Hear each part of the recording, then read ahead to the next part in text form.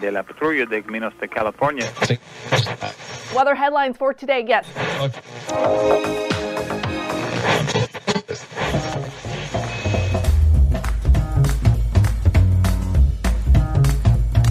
Welcome to the Revenue Generator Podcast, an I Hear Everything production. In this podcast, you'll hear how industry leaders integrate sales, marketing, product, and customer success into a single business unit with a common goal of optimizing their revenue cycle. We'll unearth how innovators integrate data, technology, people, and processes to expedite demand generation and increase recurring revenue. Sit back, tune in, and get ready to meet a member of the revenue generation. Here's the host of the Revenue Generator Podcast, the CMO of Lean Data, Doug Bell. Welcome to the Revenue Generator Podcast, where we members of the Revenue Generation share solutions for how you can integrate your business to optimize revenue. I'm your host and the CMO of Lean Data, Doug Bell, and today we're going to discuss the theory of consumer action.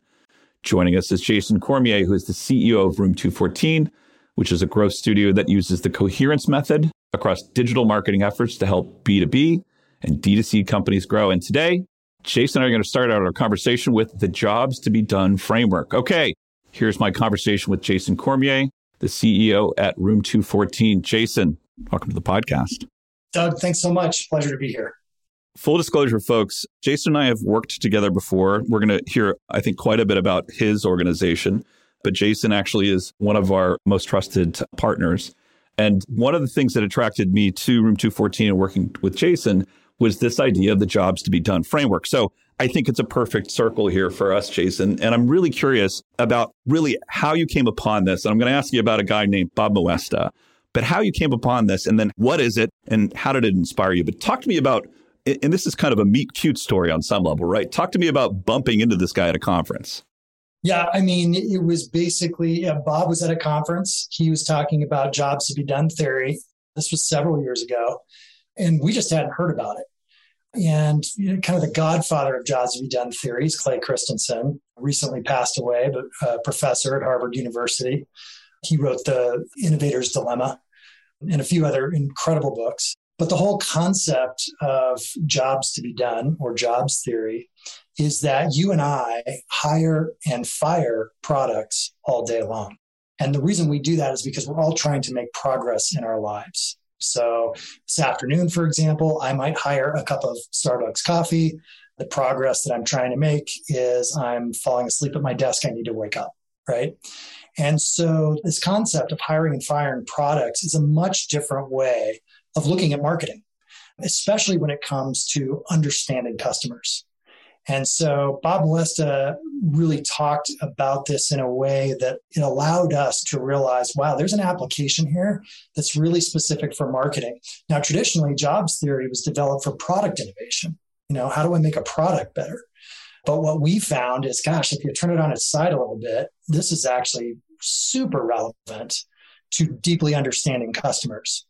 And what's interesting about that is all of us have been just so inundated with the importance of data when it comes to understanding customers. But data can fall short in many ways, right? So when we think of things like correlations, oftentimes data does not serve us well. Where data is frequently missing a key insight is with respect to why customers buy.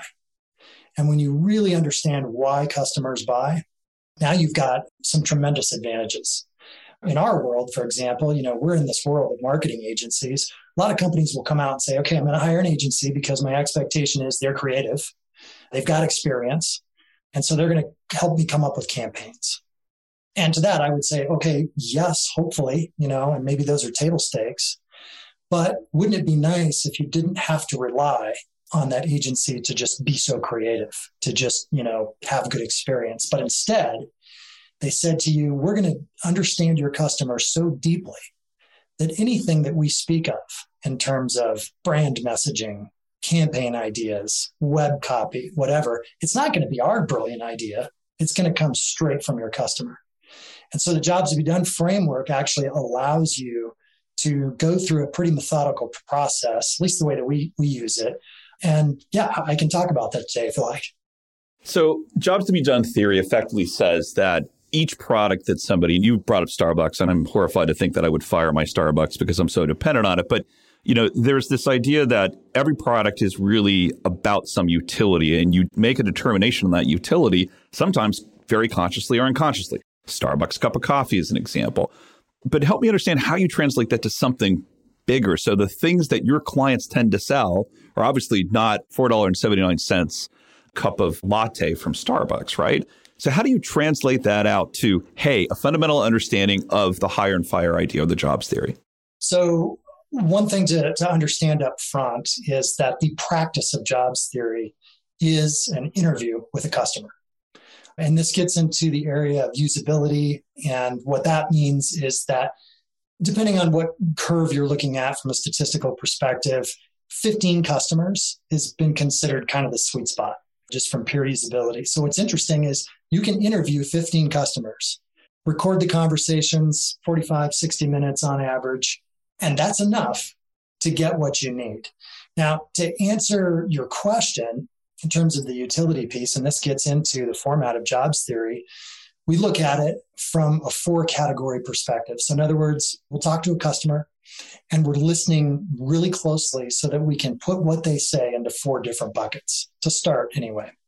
So those buckets are, one of them is called push. And this is the idea of what internal forces are driving the need to get the job done. Why are other options not good enough? What are the emotional and practical reasons of why now is the time to act, right? So this could apply to, I need a cup of coffee. Or it could apply to, wow, you know what? I've got to look into an enterprise SaaS platform to solve this freaking problem I've got. So some external force is saying, you need to go do this. It's less choice. So I got push down. That makes sense to me. What's the next idea? Right. So beyond push, we get into pull. So pull is really the external influences that are enlightening a new way to get the job done, right? So these can be trusted recommendations. Oftentimes early adopters or the quote unquote cool factor can play into this. Really, it refers to a vision of what life could be like, right? And so there's the push side, but, oftentimes you think of things like confirmation bias, you start seeing things that appear in the ether and think, oh my gosh, this is the direction we need to go in. Now, beyond that, you have habit. And again, remember, this is in the context of listening to somebody in a conversation. This is a very loosely formatted conversation. It's not like a scripted survey. And what's interesting about it too is that people remember things. They don't know what they remember until they start talking about it. And so all this stuff begins to come out in these conversations. And you have to have a bit of finesse in a conversation like this because you have to just be quiet sometimes and allow the awkward pause to push that person to keep talking.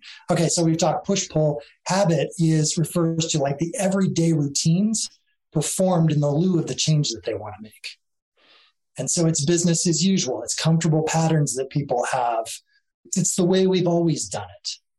And the reality is that it's what needs to be left behind in order to achieve progress. So I'm going to go back to coffee here for a second because you brought it up. All right. So we're going to go back to coffee. We've got push, which is I'm really tired. I was up late. I need my Starbucks. Pull is I show up at Starbucks and I go, I haven't had a pumpkin spice latte for a really long time. I wonder if they have any. And there it is on the board. That's pulling you in. The habit piece is I can't function unless I have my coffee every single day. Getting this right, Jason? I would say that's fair. I would say maybe another example of pull would be, let's say you're driving down the highway and you're using the Waze app.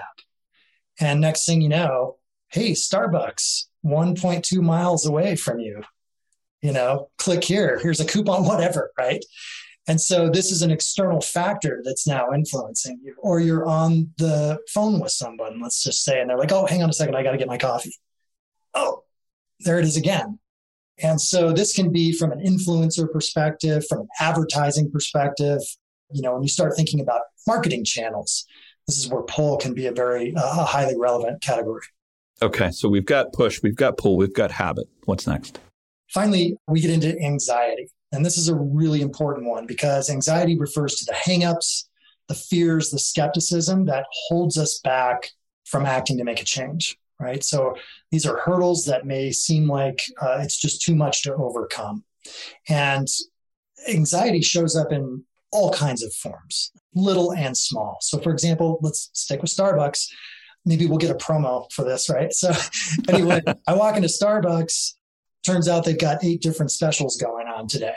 Oh my gosh, I thought I knew I wanted a pumpkin latte or whatever, but now what about that special? And oh my gosh, I heard a friend talk about this one. Now all of a sudden I've been standing there for 10 minutes and I haven't ordered coffee yet. I'm anxious as hell. Maybe I just walk out, right? And so this applies to online shopping. It applies to, you name it, right? That push-pull habit and anxiety.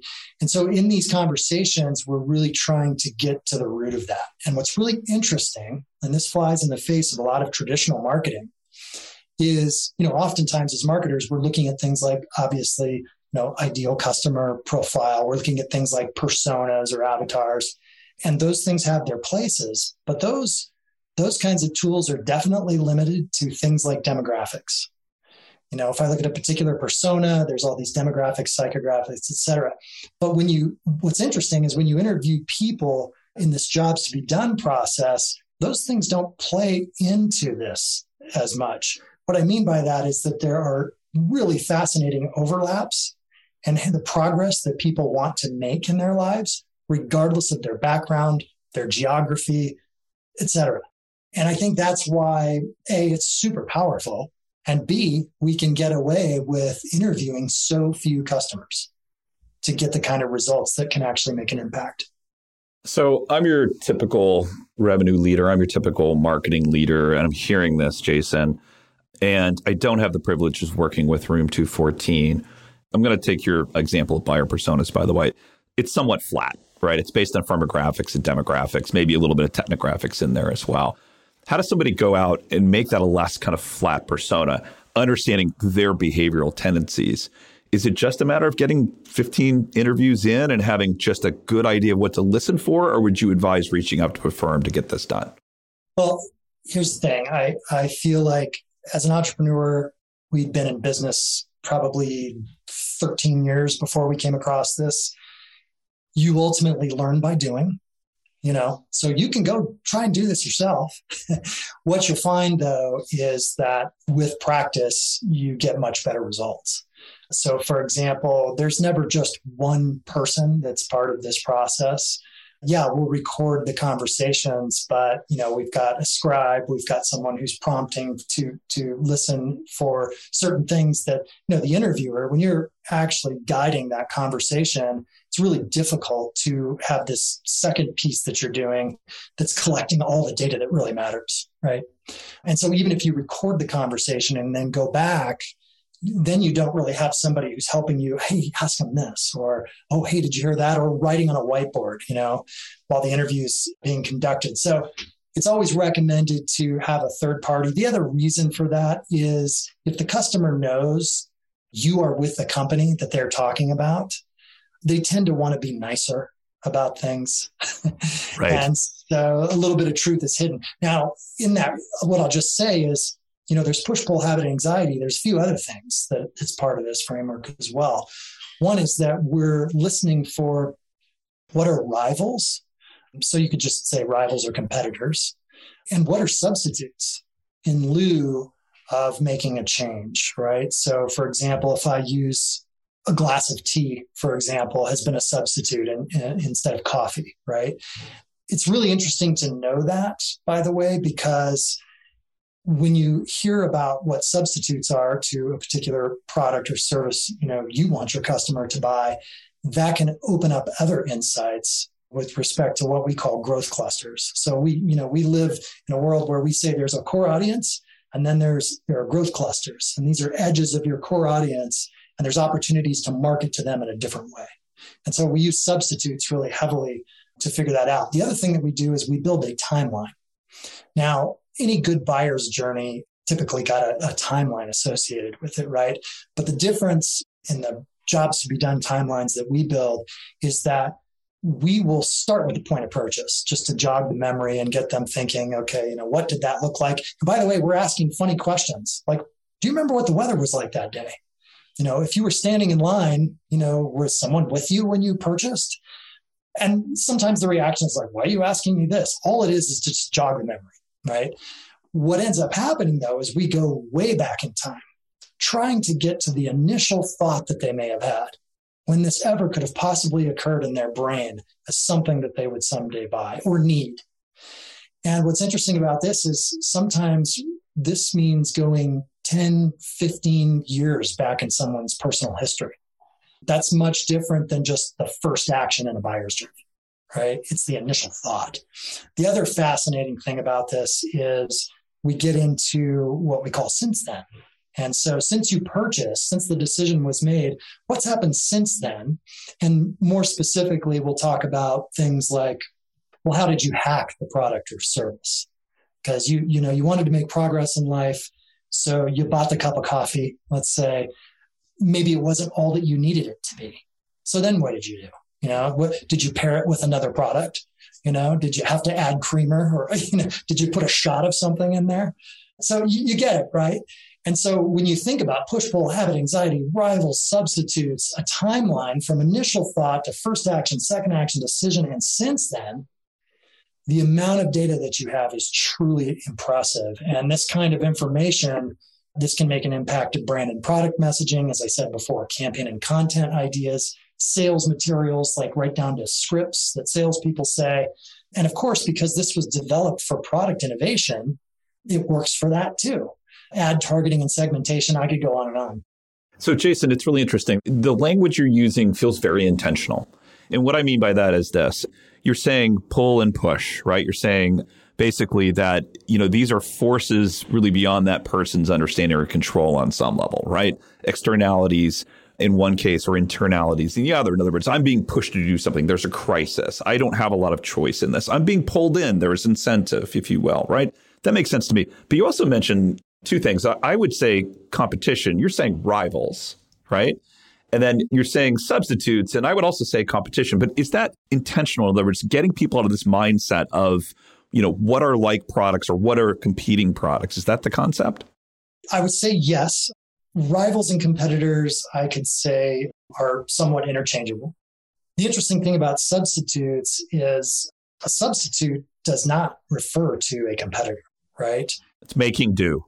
Yeah, exactly. That's a good way to look at it. How did you make do? You didn't buy from my competitor, but you were doing something before you bought what I offered you. And what did that look like? What was the substitute in the meantime, leading up to that point?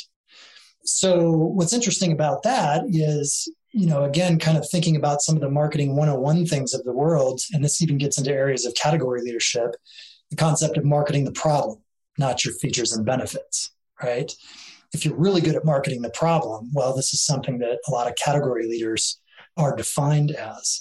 And so when you think about that in the context of substitutes, now you're onto something, right? Because the substitute is you're in the world of problems to the point where it gets so painful, you finally got to do something. You're going to buy from me, you're going to buy from my competitor. But there's a lot of activity and insight that's happening while you're in this world of substitutes. So Jason, we've learned a lot here.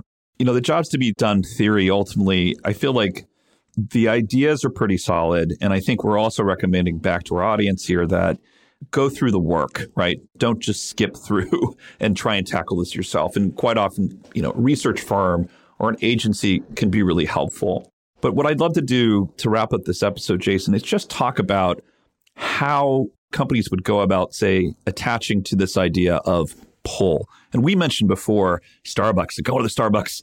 There's a pumpkin spice latte. I hate those things, by the way. I'm not sure why I keep bringing them up. But you've got that pumpkin spice latte. So once people understand that pull, what kind of brings them in? And I can also think from a B2B standpoint, quite often, that's peer settings, like peers going, I'm using this amazing software tool. Have you heard of this, right? How do marketers maybe take advantage of one slice of the jobs to be done theory? Yeah, I think that a lot of the jobs theory is the really important aspect of it is, and it's coincidental that you mentioned the word pull, because what we have found is that the insights need to be pulled through. And so what I mean by that is there's great research that you can, invest in.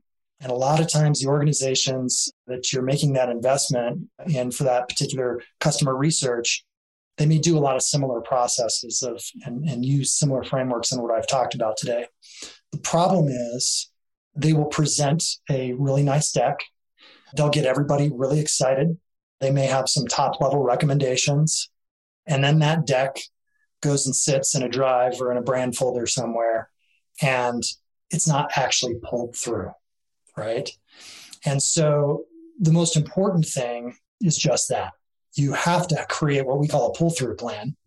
And that is, how do you take these insights and actually bring them to life in various aspects of your marketing? And for us, this is where it gets into the coherence method, right?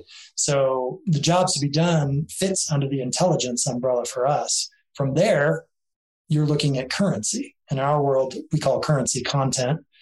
And so when you think about your content, your brand, your messaging, your web copy, your email, your sales scripts, ads, so on and so forth, right? Campaign headlines and themes. All of this should be customer-centric, because our theory is, and I think we've proven this quite well over the years, the more customer-centric the organization is, the more business value it has.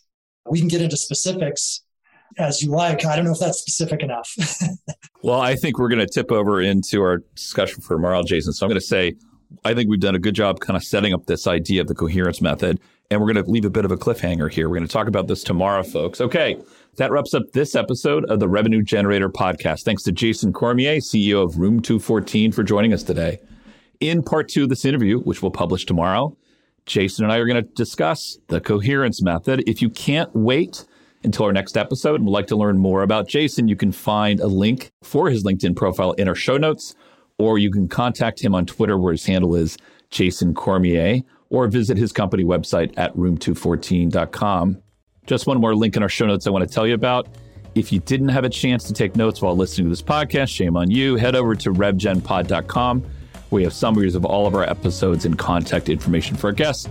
You can subscribe to our weekly newsletter, apply to be a speaker on the Revenue Generator podcast, or you can even share your revenue generation questions, which we'll answer live on our show.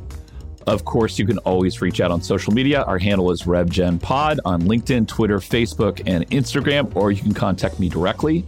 My handle is Market Advocate. If you haven't subscribed yet and want a daily stream of RevGen strategies in your podcast feed, we're going to publish an episode every day during the work week. So hit that subscribe button in your podcast app, and we'll be back in your feed in the next business day. Okay, that's all for today. But until next time, keep cranking, because the revenue isn't going to generate itself.